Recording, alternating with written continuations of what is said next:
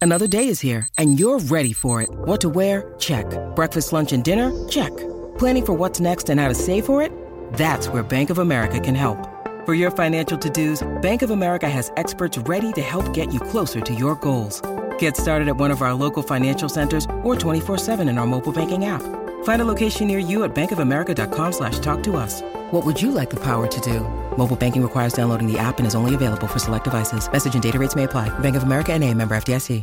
Hi there, it's Megan Mitchell from Agents of Change. Thanks for checking out my podcast. If you enjoy the content, please check out my ASWB test prep courses for the bachelor's, master's, and clinical exams. Each Agents of Change course includes more than 30 key topics that closely match the ASWB KSA content areas. Our content is great for both auditory and visual learners and includes video walkthroughs, supplemental materials, hundreds of practice questions, and twice monthly live study groups with me. You can learn more and get 10 free practice questions at agentsofchangeprep.com. Welcome. This is Megan Mitchell with Agents of Change Social Work Test Prep. And today I'm here to present on a topic that I find very exciting, and I think it will be helpful for anyone, anytime in a studying journey. We are going to be talking about your learning style and how you can use your personal learning style to level up your studying. So I just want to preface this by saying everyone has a different learning style. So take what works for you, try something new out, and level up your studying. We are going to be utilizing the VARK model, which I will describe a little bit more in detail.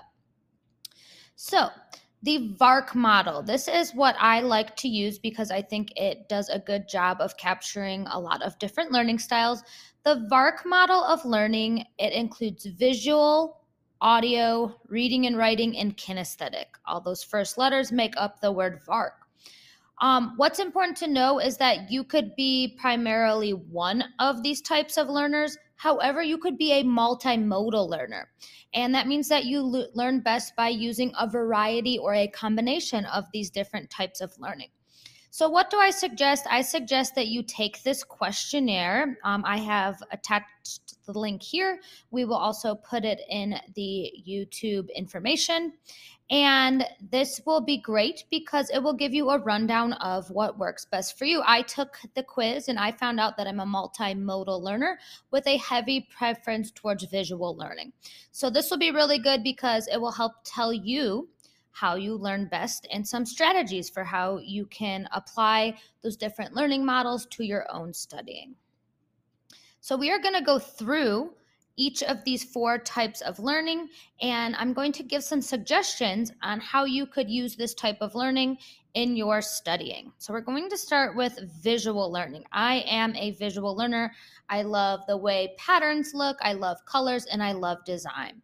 So visual learning. Visual learners prefer information presented in a visual rather than written form.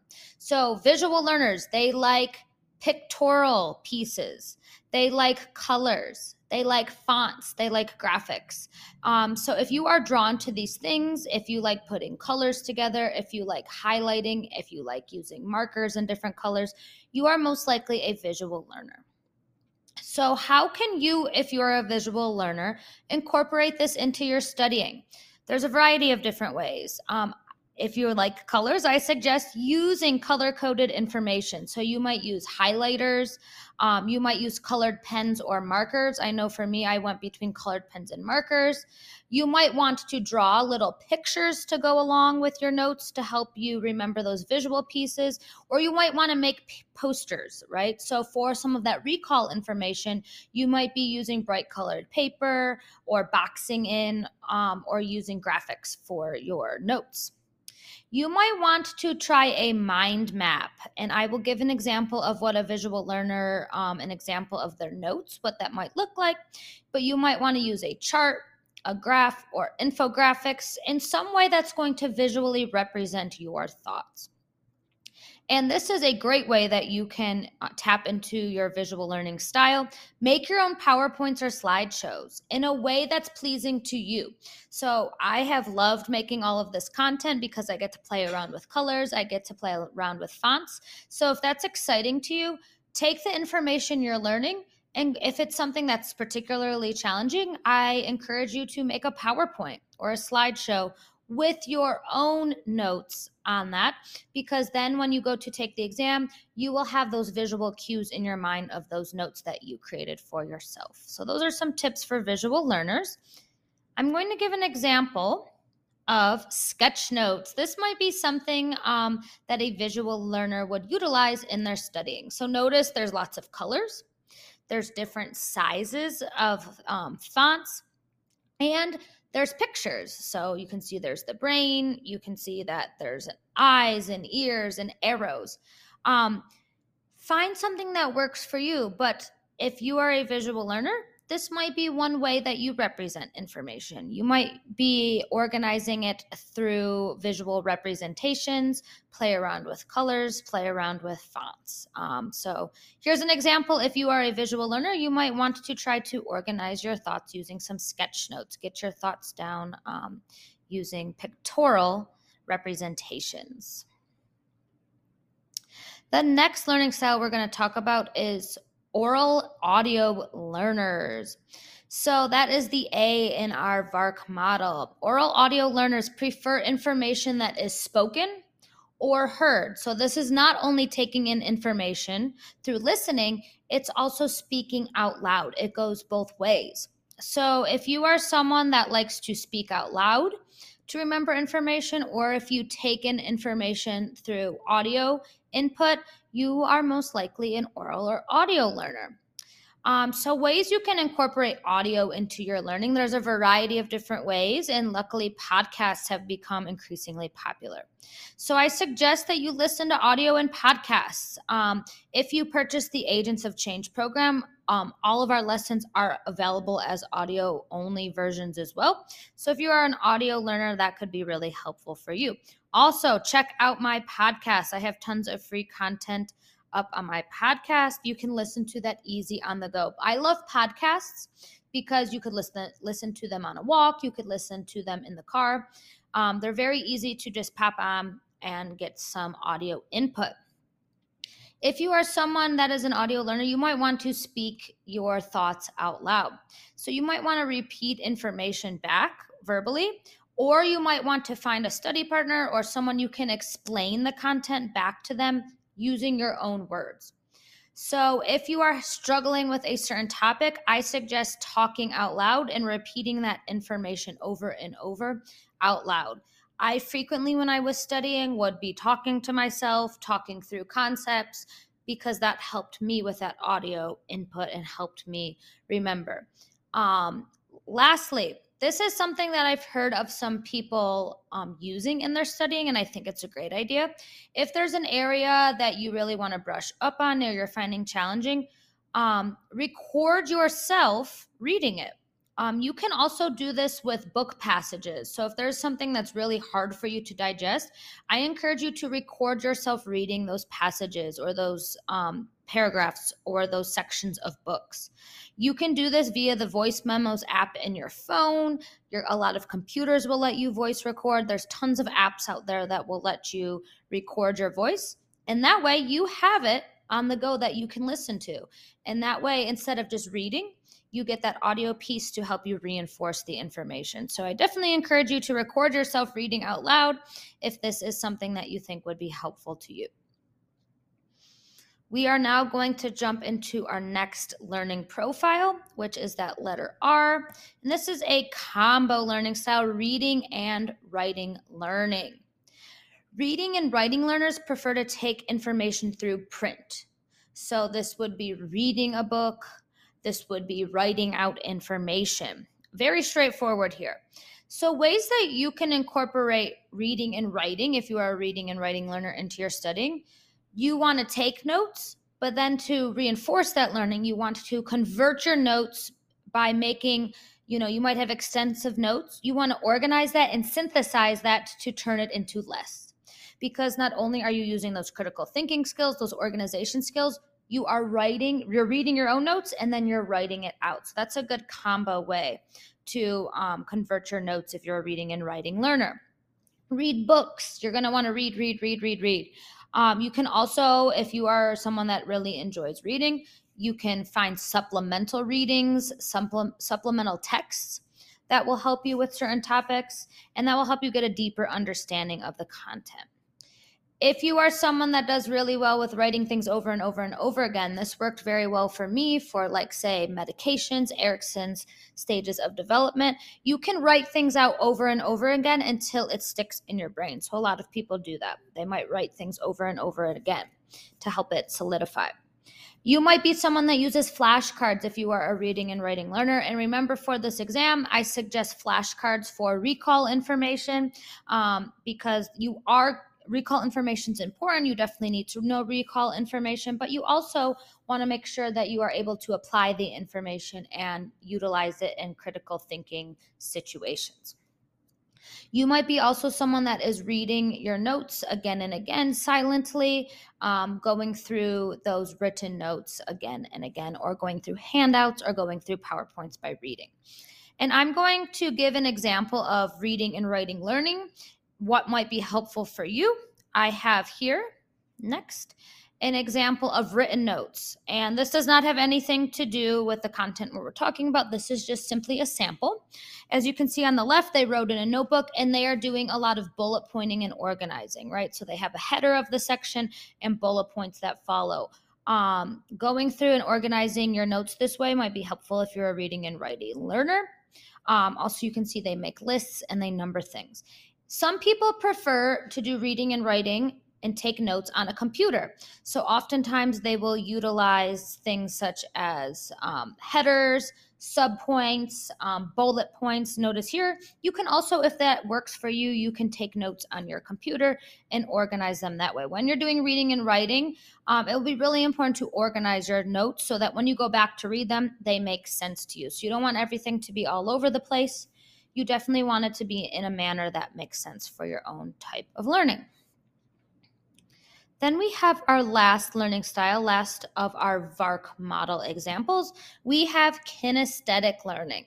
And kinesthetic learning is when people prefer to learn when they can participate in activities or solve problems in a hands-on manner. These are also people that learn best by doing. So oftentimes people say, I'm having a really hard time finding a material that's going to work for me because I'm a kinesthetic learner. What's great about kinesthetic learners is you can make any type of material kinesthetic. You just have to be creative with it. So remember, kinesthetic learners, they like to participate. They like to be hands-on. Sometimes they even are tactile. They like to touch things. So how can you do this if you have a book or if you have audio or you just have handouts? Ways you can do this. You can role play case vignettes. So a lot of materials out there will give you case vignettes. You can role play this. You can either do this out loud or you can find a study partner or someone to role play those vignettes with you. Really helpful for DSM-5 disorders or if you are going through ethical dilemmas and you need someone to role play with. Very, very, very helpful if you are a kinesthetic learner and you learn by doing because you're actually experiencing that role play. Study groups are great if you're a kinesthetic learner. Why are study groups great? Because you get to answer questions and have feedback on your learning in real time. So you can connect with peers, you can ask questions, and you are doing because you're actively involved in the study group. So study groups are great for kinesthetic learners. When you need mealtime inspiration, it's worth shopping Kroger, where you'll find over 30,000 mouth-watering choices that excite your inner foodie. And no matter what tasty choice you make, you'll enjoy our everyday low prices, plus extra ways to save, like digital coupons worth over $600 each week. You can also save up to $1 off per gallon at the pump with fuel points. More savings and more inspiring flavors make shopping Kroger worth it every time. Kroger, fresh for everyone. Fuel restrictions apply. Move. Kinesthetic learners often do best by engaging full body movements while they're studying. So you might play music while you're studying if you're a kinesthetic learner, or you might be walking while listening. That would be kinesthetic, right? You might be cleaning your house while also studying. So kinesthetic learners like to have their bodies moving while they're studying. So get up and move if you're a kinesthetic learner. Also, kinesthetic learners oftentimes, because they like to be moving, should utilize movement breaks. So you don't want to sit for too long. If you find yourself getting anxious or antsy and you just need to move your body, utilize a movement break, whether that be stretching, getting up, stretching your legs, walking to the bathroom and back, getting a drink of water. I suggest doing that. Another way kinesthetics can learn is by using real life examples, right? This is going to help them participate in that hands-on matter. So for different things, like for example, Erikson's developmental stages, you might want to make up your own examples utilizing people in your own life that fall within those different developmental categories. Or for defense mechanisms, you're going to want to come up with your own examples. What's great about coming up with your own examples is that's going to work on that higher order thinking, which really solidifies that application and critical and reasoning skills that you are going to need for this exam. So creating your own real life examples is going to be really, really solid to help you with that long-term memory. Kinesthetic learners, you're going to want to experience this exam because you do best by hands-on stimulations. So what you want to do is you want to role play or simulate testing day.